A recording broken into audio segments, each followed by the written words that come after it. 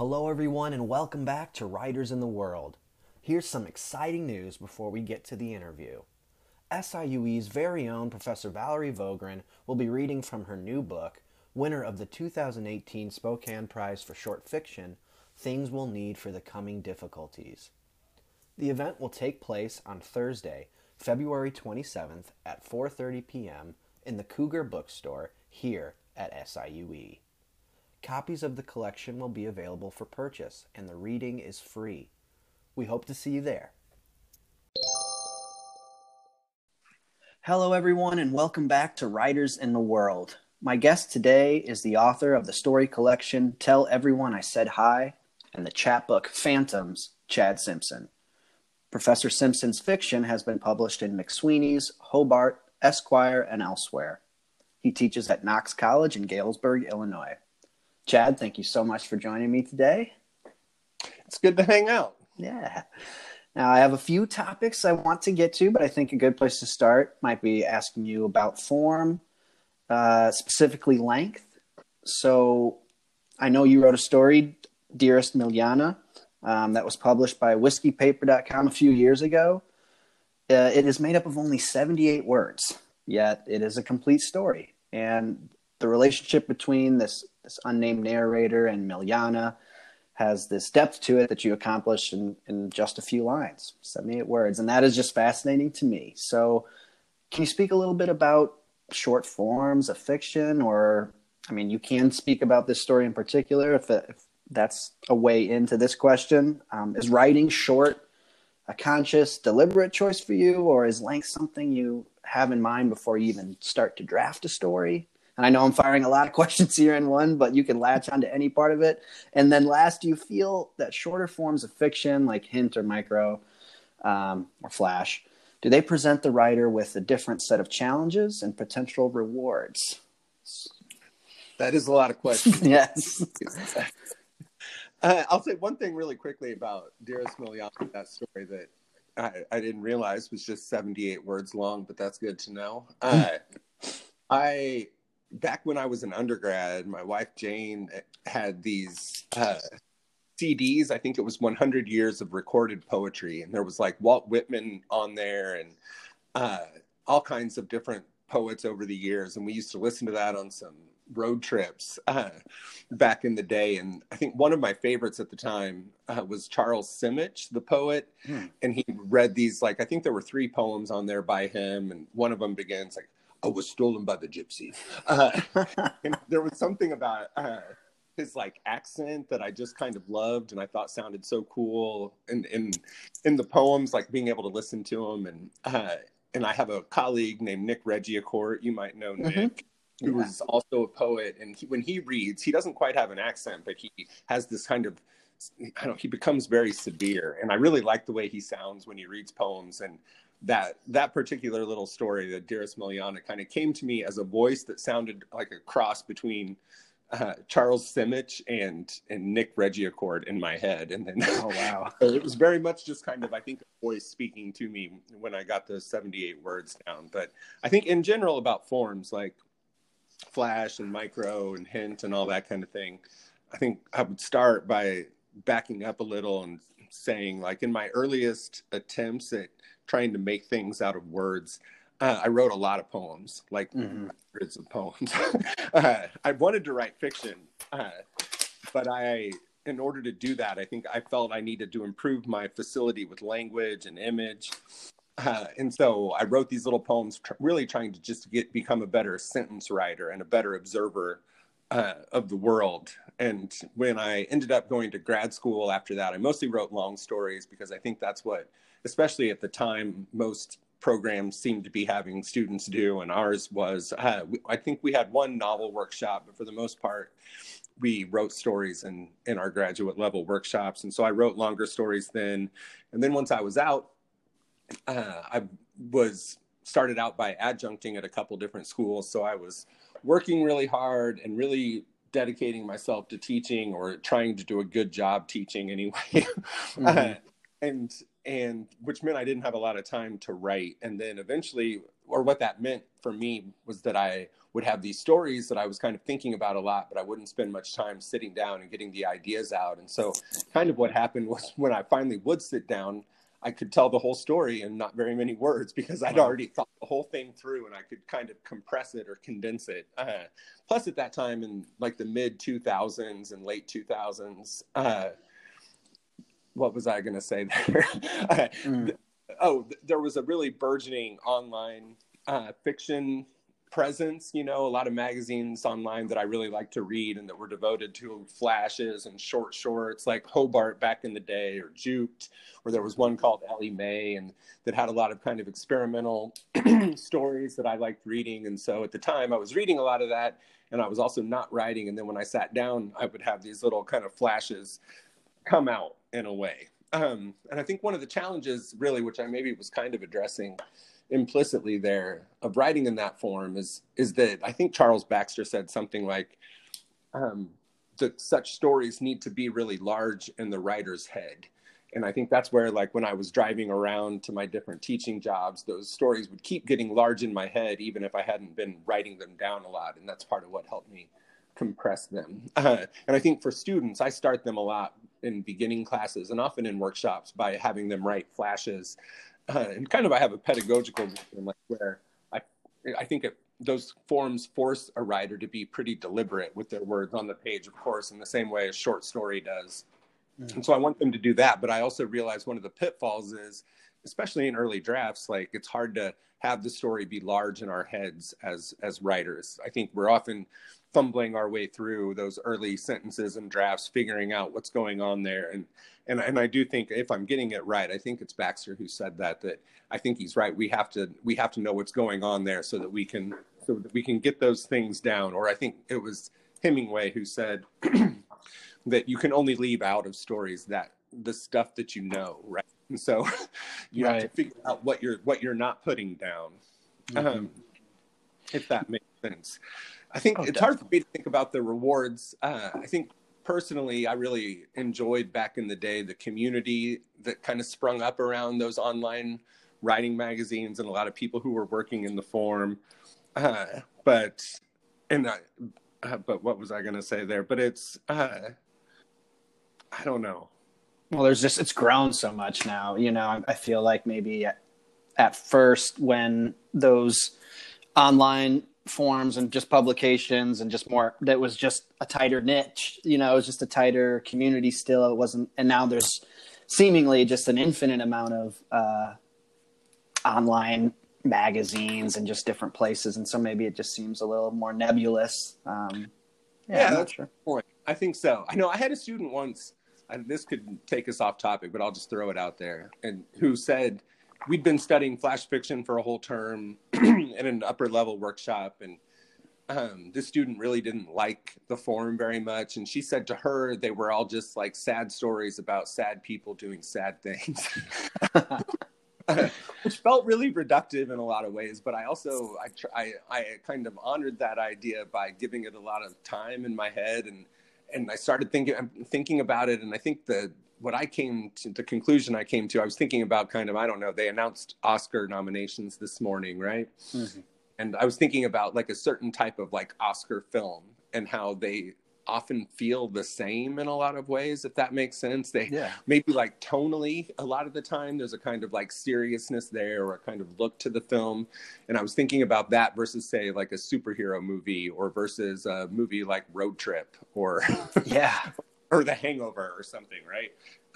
And I was like, I wonder if Flash as a form does have or carry within it certain limiting things outside of just like the word count in certain ways. And I never came to any real conclusions, but I liked thinking about it. And it also made me wonder about like, how am I not challenging myself by sticking to this form sometimes? Yeah. Although I do still really like reading them in the same way that I like reading poetry. And I really like, as a writer, how if I do it well sometimes, I might be capable of moving someone in a really short amount of time and in a few amount of words on the page. And I really like that, since that's a lot of times what I'm trying to do is kind of create some kind of feeling or in the reader. And I think Flash, when done well, can really do that. Yeah, no, that's all really, really interesting. Number of things you said, I'm like scribbling some notes over here on my end, but yeah, I don't know. I mean, I feel like where we are maybe in time or history, and I don't mean this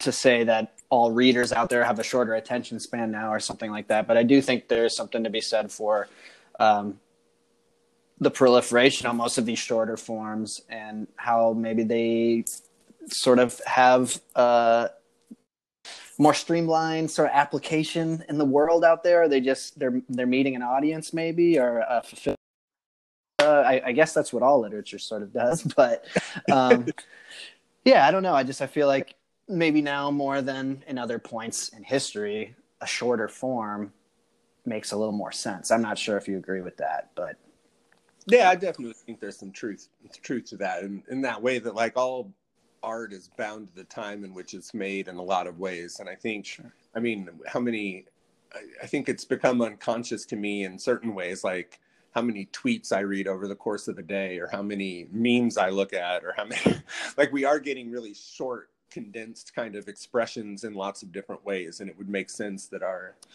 fiction might reflect that in a lot of ways. Yeah. And it is, I mean, a few of the other things you said here kind of brought me back to the conversation I had with Steve Davenport. I got to interview him last week, and, you know, he writes a lot of poetry, and to him, there's some overlap here in your responses, and it kind of speaks to getting back to the sentence, like the sentence being the thing. And, I don't know. I mean, when I'm hearing you talk about how you first started writing poems and then moved to fiction and longer forms of it, there's just a curious overlap there. And I feel like poetry and sort of experimenting across forms, I mean, it forces you to pay attention to different craft elements maybe.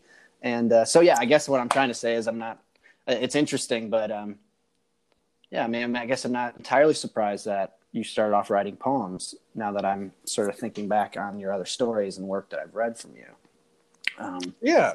I mean, I guess I appreciate that you can see that, and that, and I think that's definitely where I'm coming from. I think too, is like a pedagogical tool that goes along with some of what you're saying. Like, say, I'm teaching this term 2 sections of fiction workshop that are both devoted to the novella in Flash. So we're using that Rose Metal Press. Cool.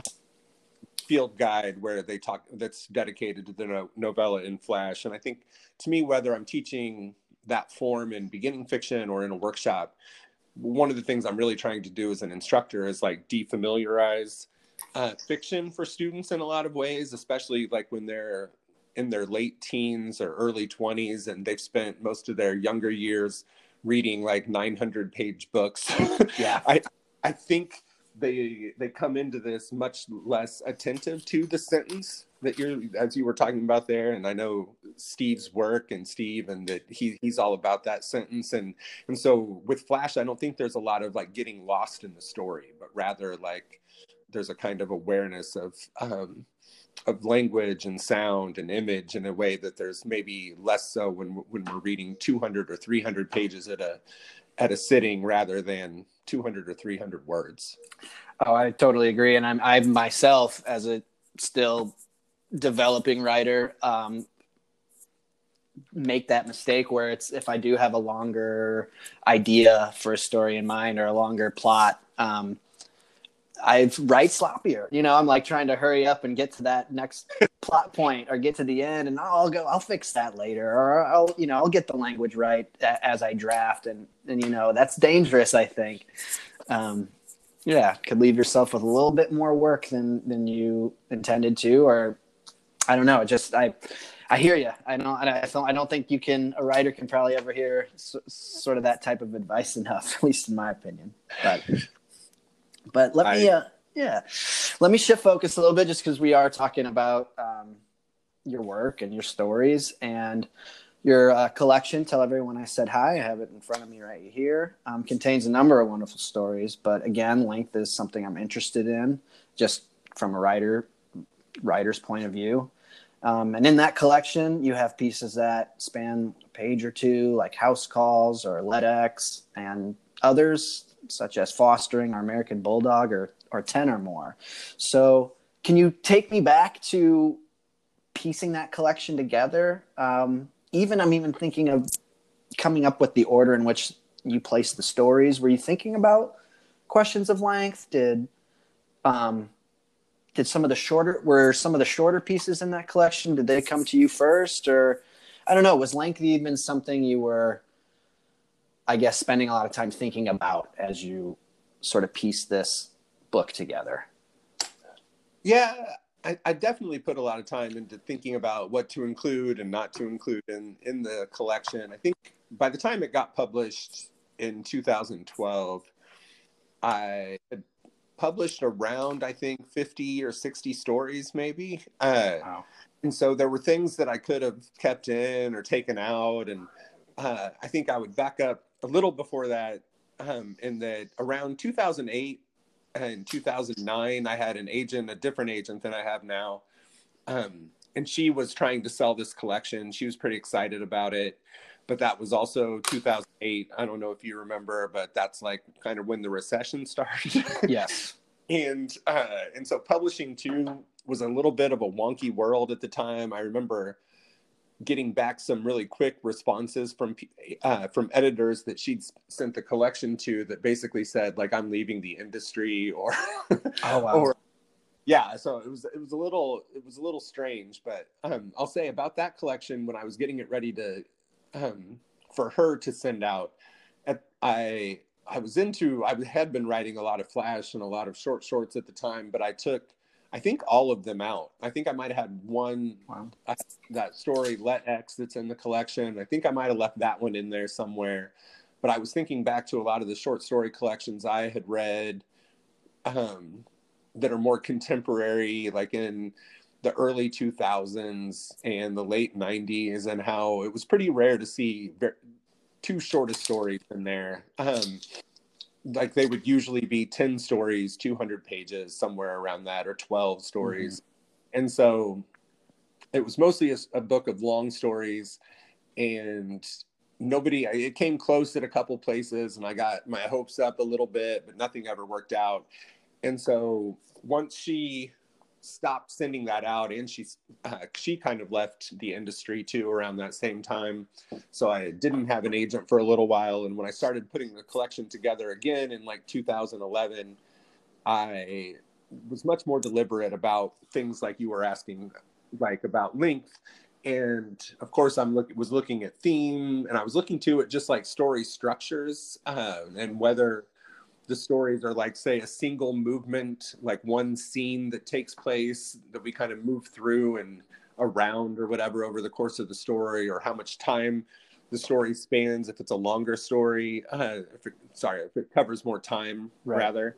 And so I took all of those into consideration and tried to create a kind of like rhythm throughout. So a lot of the times we might have a little shorter interlude and then a longer story. And but I think for me, as much as the length of the stories, I took into consideration how the stories themselves were structured, if that makes sense. Oh, absolutely.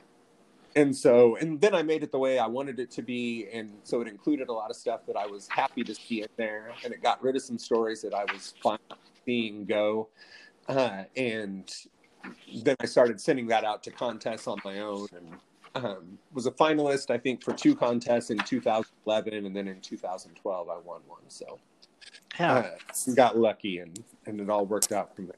Oh, no, that's interesting. I mean, it's like, I'm sure you were excited in 2008 and, throughout that process, but yeah, I don't know, maybe, I guess, silver lining again, right? Maybe the silver lining there was, getting a little more time to make some other changes, make some other choices. And I love the collection. You do that. I feel like this is probably common in shorter forms or just in flash, but one of the trends that I picked up on, at least in a few stories, is near the end, towards the end, maybe in the last page or last final paragraphs, I felt like a lot of your narrators would suddenly zoom either out or maybe that's even the wrong language, but they would sort of shift time towards the end, and all of a sudden they bring in this other memory that was sort of surfacing in the middle of this present of the telling of that particular story. And I don't have a good example in mind, but that was just something I picked up on. And I did like how you were sort of like a map of how time was moving in these pieces, and the way you sort of would slip in, this other memory or thought that the narrator is having from a completely different experience or moment in their life. But it was colliding, if you will, with the present of the telling of that particular story. Yeah, I think, and I don't know, when I think about something like that, I'm inclined to use the word like trick, like it's a trick I use, which maybe it kind of is, but I think for me, especially with like, say, the shorter form, sometimes I think messing with how you use time as a fiction writer can be really effective in a lot of ways, in that when the stories are so short, they need to have a certain kind of like, my colleague Robin Metz used to say gravitas a lot. Like, it needed to have a kind of like weight to it. And one way to get that is to move outside of that, say, the main scene or whatever that might be explored in a story, and to pull in some other moment of time, or to show that time has passed and that these events have had their own kind of impact or something like that. And so on the one hand, it feels like a trick. It's like a way to manipulate language. But on the other two, it's another, I don't know. I think it can speak to the ways in which all of our present moments are kind of loaded in a lot of ways if we let them be, right? That we always have history weighing on them, and we have whatever might come in the future weighing on them in a lot of ways. And I think fiction, I think time is a really important element in fiction writing, I think, in the same way it is with like film, watching a film, something, right? And with what you can do with fiction, I think anyway, I know I grew up, or when I was in grad school, I was going to say I grew up. Telling me, when I was in grad school, though, I had one professor who was very much all about like no flashbacks. American fiction is linear and do it this way. And you get like one flashback per however many pages or something like that, which I think can be a useful tool to, for students to think about when they might be relying on something like a flashback. But I also think that that fiction is such a great way to show just how weighted those moments that we walk around in can be, because all it takes is a couple of words to move us around in time, right? Whereas I think with a film, if we're in a dramatic moment and all of a sudden we're going to go to a flashback, then we're going to have a new camera angle and new characters on the stage usually, and we're going to be in a new place. And I think it's jolting in a way that when we're just working with language, it to me, it's not as jolting or something, right? It feels much more natural because it's like the way thoughts work. Yeah. Yeah, and you have those words on the paragraph above it, and that, or you can flip back, and that's what I love about reading too. Is just sort of that the page turning and the turning back a page, and just sort of understanding a shift like that. And I mean, I totally get why a teacher would make a statement like that or try to give that type of guideline. But I do feel like, I don't know, I feel like the idea of rules and even, I don't know, genre distinction, I don't know if that's sort of becoming less and less important as time's going on. I know that wasn't part of the original question, but I don't know. For me, like, I feel confident in saying that I'm sure there are writers out there that just, even if they tried really, really hard to write linearly, they might not be able to, So I don't know. I just feel like, as far as time goes, that's something that can be really unique to each writer themselves, And so, that's something that is just one of the phenomenons that's part of fiction, I guess, is how time can be manipulated in that form. A lot different than, as you said, film or other types of writing. Yeah, no, it would be an interesting experiment to take, like, I mean, you could go really heavy-handed and mess with Proust or something. Like, what does Proust look like linear, or what, or even like a Faulkner sometimes, right? Like, and I think too. I think those, as a pedagogical tool, it works really well to force students to be deliberate sometimes with what they're doing, or to make them, not even to force them to be deliberate, but rather to make them aware of what they're doing sometimes, right? Yeah. And that way, I think with what you were saying there too about rules and things, like make them aware so that they can figure that out and then figure out a really fun way to smash the rule in order to say what they want to say. Exactly. Yeah. Right. There needs to be, yeah, there needs to be some sort of structure, I guess. Right. If not, then yeah, you're kind of left to maybe make sense out of something that, you know, sense can't be made out of. So yeah, I get that. So shifting a little bit of the focus of the question here, I want to talk a little bit about your journey as a writer. So with a lot of the story, there's definitely thematic connections for the stories that are in the collection, of course, but that was published, as you said, in 2012. So I'm wondering if you are still writing about, I guess, the same themes or the same places. I mean, a lot of the stories are centered around, you know, familial drama or familial struggles or problems arising between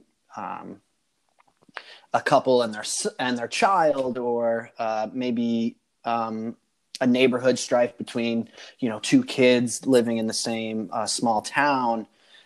And so I guess I'm wondering, do you feel that you are sort of writing about the same places, or about, I don't want to say the same characters because they're vastly different in the book, but I'm sure they have some commonalities. Do you feel that you are still sort of writing about the same subject matter? Yeah, I think so in a lot of ways. I think there's like a cliche about whether we choose our subjects or they choose us or something. And I feel like in a way I might not have a lot of control over that, but I've been working on a novel lately, and it certainly is set in the small town Midwest. A lot of people who don't have a lot of money, very like working class, struggling people. And it also, I didn't realize, it's funny you mentioned family when you were asking that question. And I think I knew a lot of the short stories were about, had family at the heart of them in some ways, a lot of like kids and stuff like that, subject matter wise. But I've been working on this novel, and I think of it a little bit as a crime novel, and I'm getting close to finishing it.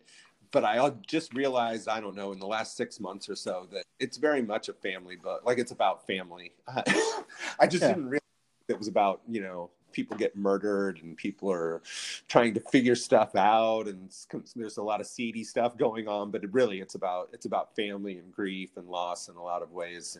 And it kind of surprised me when I figured that out. Yeah. But I think one of the biggest challenges for me with the newer stuff, I think when I first started out taking writing and reading seriously, it wasn't until I was in college, and I really did fall in love with short stories. And I thought for a long time, like, that I could just write short stories and not worry about anything else. Like, I didn't love novels the way that I loved short stories necessarily. But over time, I think too, I've started to realize I like a challenge, of course. Like, I need to, like, it would get really boring for me to write a flash fiction every day for 10 years or something like that. I think I would run out of something. And so with this new novel, I think the subject matter is similar in a lot of ways, although I'm trying to create maybe different kinds of tension with the crime novel angle than I've had in any real short stories that I've written. But the challenge has been, I don't think I let myself use a space break through the first like 9 chapters. So Oh, wow. I have like, 24-page chapters with no space breaks that are all just like moving around inside these different characters' heads and moving them through time and place. And so, which has been really fun. But then I think this 10th chapter that I've been working on, I decided I was going to need them for this character just because of the way his brain works. So, because the novel involves, I don't know, 6 different characters' points of view. Cool. 3 main characters who get 3 different chapters on their own, and then 3 kind of ancillary characters who each get a chapter. So I've kind of given my same subject matter, very different form, I think, in a lot of ways. Yeah, that's really interesting. I mean, I have now questions about, the novel you're working on and just novel writing. And how that process differs for you. And I know that kind of relates to, you don't, I like that quote because I believe it too, about, you don't choose your subjects, they choose you. Because I totally, whenever I'm doing the writing, I feel like I'm sort of giving myself over to the story and the voices I'm trying to follow and the characters. And I'm very much in tune to, intuition, I guess, right? Like, does this feel right? And I feel like I'm a decent judge of that right now. So yeah, no, that's really interesting to me. Novel writing. I mean, this is like you said, this is pushing yourself in a new way. Like, does anything stick out to you as just being a lot different than working in shorter forms?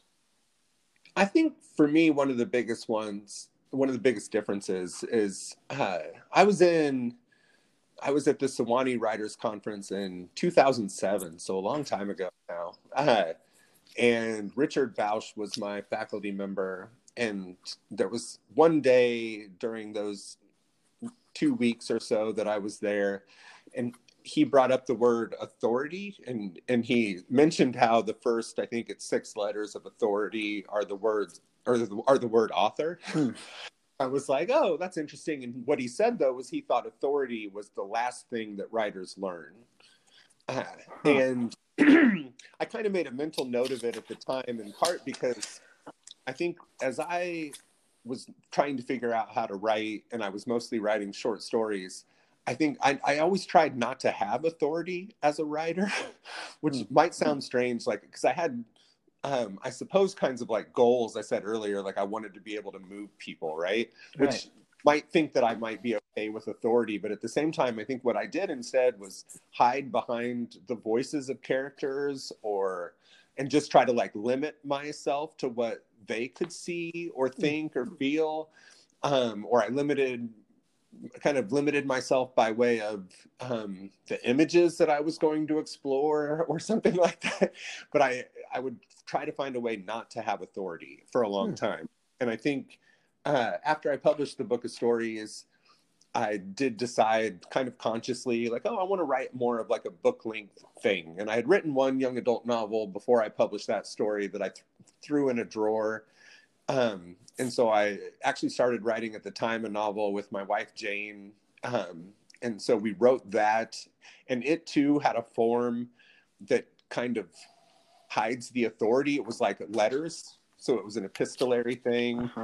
And we finished that draft and kind of threw it in a drawer. And then I wrote a memoir that also played around with form, and it didn't have the authority that I think it needed. And so to bring this back, after I finished that memoir, I started working on some short stories, and one's actually going to come out in Sou'wester, I think, in the next issue. Fantastic. And there were these stories that were called like Notes Toward a Story About Such and Such. And so I suppose on the one hand, it was kind of like cheating because the stories pretend to just be notes for a story. But on the other hand, for me, I actually found that writing them, I had a different kind of authority than I'd ever had before. Like one of them that's called Notes Toward a Story, called Streetlight Superman, begins like a crumbling Illinois town in the early aughts, which almost to me sounds like a comic book or something. Like, and I'm like, oh yeah, because comic books are actually written with a lot of authority sometimes, right? And and so I started writing. I wrote 2 of those, and then another sort of story that was kind of similar, that also involved me as a writer having a certain kind of authority that I tended to hide from. And after I did those, that's around when I started working on the novel, and I realized that maybe I was okay now with just having somebody tell, or with just kind of figuring out a way to tell this story myself, and to have the authority to move characters around and to go inside this person's head. And I don't know if all of that makes sense. No, it definitely does. It definitely does. And yeah, no, I'll probably have a follow-up or two just at the end of the interview, maybe about your novel in progress. But I appreciate all the anecdotes. I feel like I remember when you were working on the project with Jane. I actually might have been an undergrad at Knox when that was going on. Maybe I feel like I feel like I remember talking about it. And yeah, I mean, one of the things I wanted to, I feel like hearing you talk about how at first you tried to like minimalize or minimize your authority. I feel like maybe that sort of lended itself to developing these extremely like vulnerable in a good way characters in the collection. I think, I don't know, maybe that's off, but I feel like that makes sense. I just kind of felt like I had an aha moment maybe, and I'm like, how does he get these voices just like this on the page? And these characters just seem so vulnerable and forthright. And yeah, maybe that's because you were working so darn hard to get your own voice out of the way. So that's really interesting to me. Yeah, I like that idea. I don't. I couldn't say that it's true, but if it is, I definitely like that, and I definitely believe in. I think as a teacher, I try to stress this with students in part because I think being vulnerable at 19 or 20 is like one of the hardest things Yeah. to allow you. Like we're already so vulnerable at that age. Like to ask someone to kind of openly be vulnerable themselves is challenging. But I think that if someone's wants to make art, I think like humility and vulnerability can really go a long way. Yeah. Gatsby proves, I think, my God. Gatsby. I'm glad he was able to join. Well, that's actually a really good segue into one of my final questions. I promise. I know you're probably busy today, but I did want to talk a little bit about just teaching, and it's been brought up a few times, and I just mentioned it now. I'm not sure if our listeners knew before, but I did attend Knox College, and I was fortunate enough to take workshop with you. And I'm always interested to just hear from teachers of writing specifically, and how they feel that their profession has or hasn't played a part in their own work or process. So do you think teaching has had an effect on how you go about your own body of work? Yeah, I mean, I think it's inescapable. If I were, working in a salt mine right. every day, I think that would certainly shape how I Sure. go about think about fiction writing too. I think it's different, of course, because one, it's just there's such difficult jobs to get right now. The market's so weird, and so it's like I feel like it's a very privileged position to be able to like teach. I don't get super dirty while I do. Right. Right. There are, but it certainly has its own impact. I think for me, it's done it in a lot of like maybe not so strange ways. Like I was a first generation college student from a very like working class Midwestern, it's like small town Midwestern family. And so growing up, I didn't have like a ton of people around me who like valued literature or art in general. And even after college, I did a year of AmeriCorps, and I worked for a few years as a juvenile probation officer. And being out in the real world, and at the time I very much was all about writing. I would get up at 4 o'clock in the morning or 5 o'clock in the morning and write a little bit and read poems, and that's what I was doing a lot of the time when I wasn't working. But I didn't have a lot of people around me who valued those things for the most part. And so eventually when I lucked out and got into grad school, and then I lucked out and ended up with this full-time teaching job at Knox, where I think one of the, greatest things about being able to teach is that I have students who are really into reading and writing, and I have colleagues who are really into reading and writing, and we have a visiting writers series. So I get to hang out with cool writers every now and then and hear them read and talk to them about all this stuff. And it's just like these opportunities that, when I was 19, I didn't really think were the kinds of things that would be a part of my life at this point or something like that.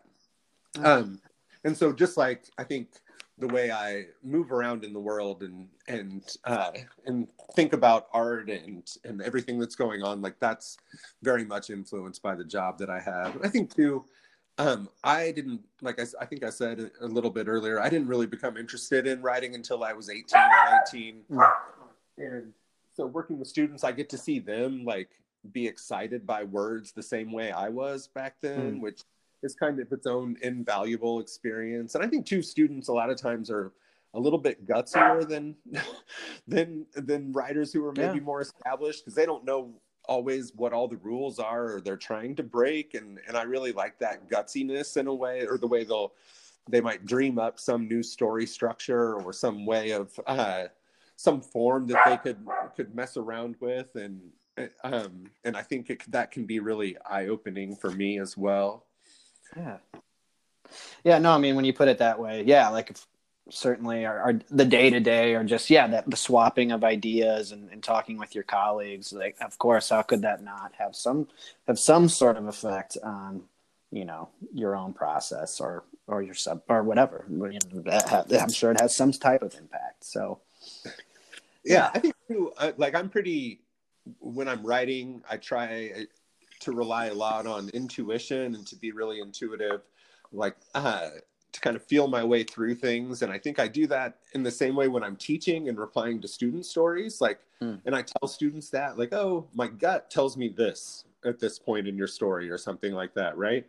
But I think, and so I rely on that, but at the same time too, especially in my early years, like I'd been to grad school and I'd defended a thesis, and then I'd been thrust into these like classrooms where I was given, again, like authority, this thing I'm always trying to avoid. Have to be like the teacher, right? And so I think especially for the first like 4 or 5 years of teaching at Knox, I was trying to figure out why I thought the way I did about fiction, and why things work the way they do. And that too was its own invaluable experience for me to be forced to grapple with some of these questions rather than just rely on my intuition over and over again, but to come up with some kinds of like concrete reasons for why I feel the way I do about fiction that does this or fiction that does that.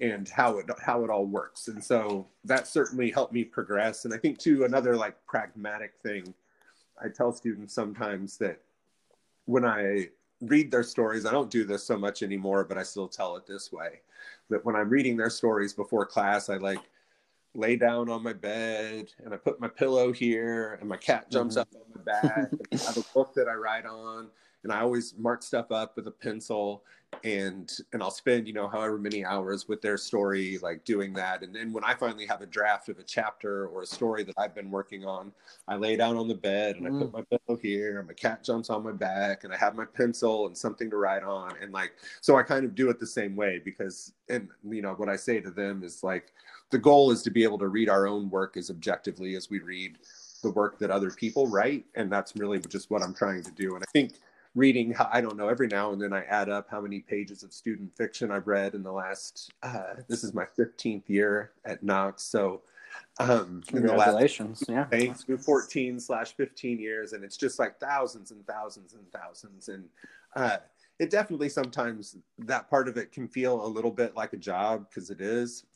Right. But it also has certainly made me a much better like sentence writer, and it's improved the way I arrange things on the page and how I think about story and all that by just having to sit down with other people's stories and try to figure them out over and over again. Yeah, and keeping that, like you said, keeping that objective eye sort of sharp. And yeah, I don't know, I think I like that. I like that idea of the same routine and it seems sort of to make perfect sense. But yeah, like the same way you go about providing feedback for your students, that's how you're going to go about giving yourself feedback. And I don't know, I think that probably creates some nice tendencies maybe with how you maybe even treat yourself, as you're revising your work.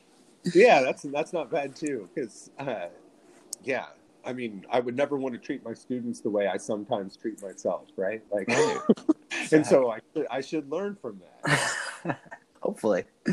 No, that's all really good. So before I let you go, I know you mentioned the novel that you are working on. So I'd love to hear more about that. I don't know if you have any sort of working title going on yet, or any sort of target date for a first draft, or anything at all that you'd like your readers or our listeners to know about that project, or really anything else that you have going on. I'd be really interested to hear about. All right. Well, the novel, as I said earlier, it's kind of a crime novel. I told one colleague who he's retired now from classics, he was a longtime classics professor who loves detective novels. And I was like, oh, I'm writing this kind of crime novel, Steve. And I was like, and he had read my short story collection and said really nice things about it. So I sometimes will talk to him about the writing. Like normally I wouldn't do that, but I told him I was working on this, and I said, oh, but I'm writing it, so it's mostly sad. And he stopped me before I even finished that thought and was like, all detective novels are sad stories, Chad. Don't you know that?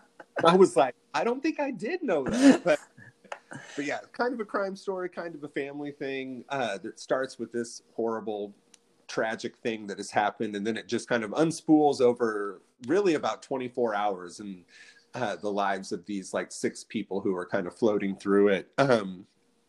And I'll say one thing that I don't think I've said today with you. I'm taking my time with this one more than I have in the past. I've been working on it for about 2.5 years. Usually when I write book length things, I try to get them over with faster in case they're terrible so that I can just put it aside. It's almost like I pretend it's a short story and just try to get the draft done really fast. This one I've been letting it stew. So I'm on chapter 10 of 12 right now. So I'm down to the home stretch, and I've written parts of 11 and 12 already too. I haven't written it all in order. So I'm thinking this draft will be close to one. I have one friend who's been reading along with it as I go. And so this will be one I put into other readers' hands pretty soon, I think. And it's been, I think the hardest part for me working so slowly on the thing is that means there's more time to like doubt yourself. And, and so I had a couple periods where I think I let it sit still for 3 months or so, or 4 months, just because I would read like one little part that I thought was garbage, and I was like, I can't go forward until I fix this garbage or something. Those like bad thought processes. But for the most part, I've tried to be patient with it and let it develop, and I've definitely spent more time on this than any other thing that I've written before. Wow. So I'm hoping it works out all right. Well, that's exciting. Yeah, it is exciting. And I think part of my brain's ready to wrap it up at this point too, because I keep getting more and more ideas for like the next book.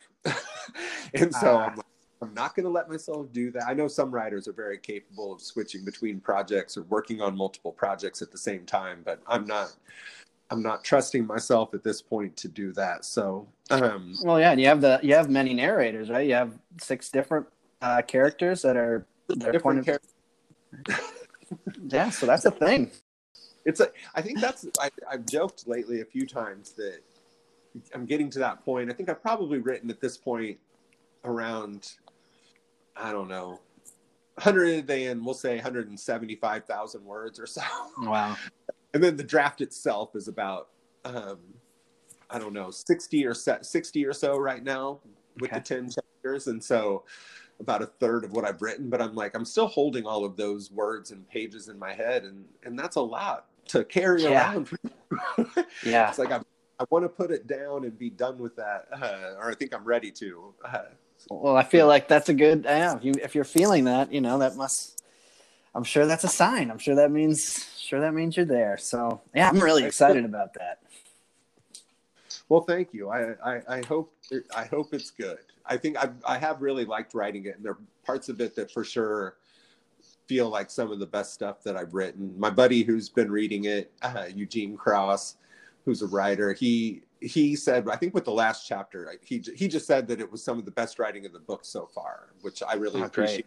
In part because I thought that some of that writing was just the best that I'd done ever. So I'm hopeful, but I'm also, I suppose, cautiously optimistic that that it's just my brain that's really been interacting with it for the most part. So who knows? Yeah. Well, you've certainly put in the time. Like you said, the 2.5 years is time, and yeah. I mean, I'm I have other questions. It's like I wonder about time in the book and how that operates and how it maybe is passed along to the other narrator or not. If it's sort of there's a and I don't want to spoil anything either, but I am curious about how time is moving and if the characters are sort of jumping in and moving the plot along linearly, or if they're sort of in retrospection looking at different events in the past. Yeah, it's told in like each chapter is pretty much like a limited, close third person point of view and told in present tense. So Okay. kind of like where they're at in that moment. It does do a lot of, I think of it as kind of like circling a little bit. That's one of the bigger risks that it takes. I know my old grad school professor who stressed linear writing would not appreciate aspects of that. But, but what I'm hoping, and I don't know, I've always been a fan. A couple of early novels that I read, Charles Baxter's Feast of Love. I'm reading that right now. Are you Yeah, ready? yeah, I'm reading. That's a bizarre coincidence. Those are first person narrators, though, right? In the different chapters. Yes. Okay. And so, but that was a book, and I think that while I was reading it, and there was another book around that time I read called Plain Song by Kent Harif, where that had multiple characters' points of view. And I realized that for me, one of the biggest pleasures of reading those books was waiting for certain characters to come back and to see what's happening with them. Yeah. And so I think structurally with this, I think I realized that there's a little bit of like circling that goes on or moving around in time to get to know who the characters are. But that I'm hoping a reader is excited enough to get to the next chapter, like to see what's happening with the character that we left behind before, to want to keep going. But we'll see if that's true or not. I think it can. I don't. Have you gotten to the point? I don't know. Where are you at in Feast of Love?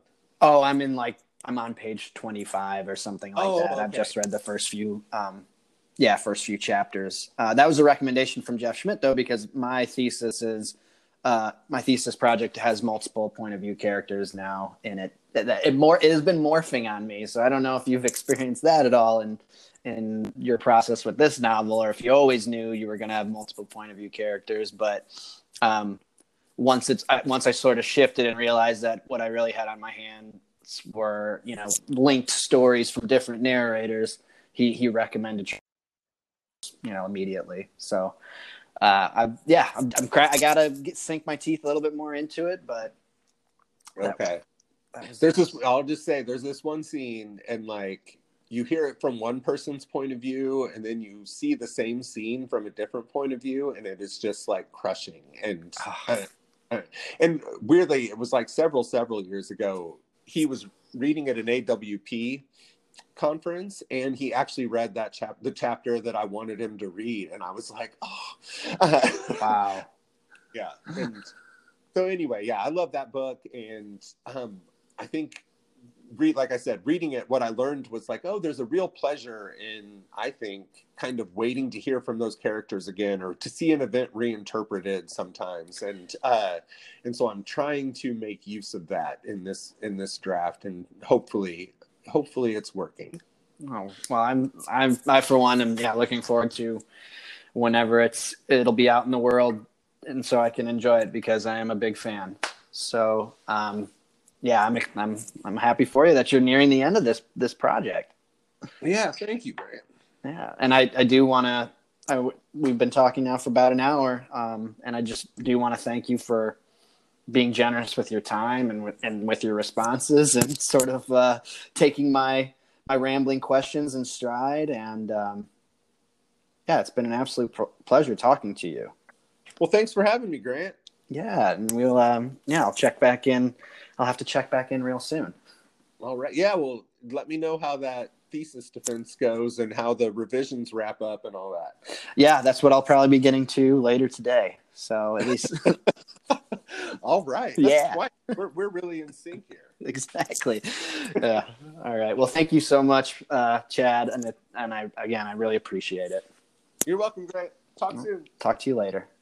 All right. Bye. Thanks for listening, everyone. Just a few more announcements before we wrap up. My guest next week is the author of the poetry collection I Can't Talk About the Trees Without the Blood, Tiana Clark. Professor Clark also teaches at SIUE, and I am very excited to bring her thoughts and ideas to our listeners. A word for potential applicants. We've extended our application deadline. See the show notes for a link to application guidelines. And last, don't forget about Valerie Vogan's reading on Thursday, February 27th. Until next time.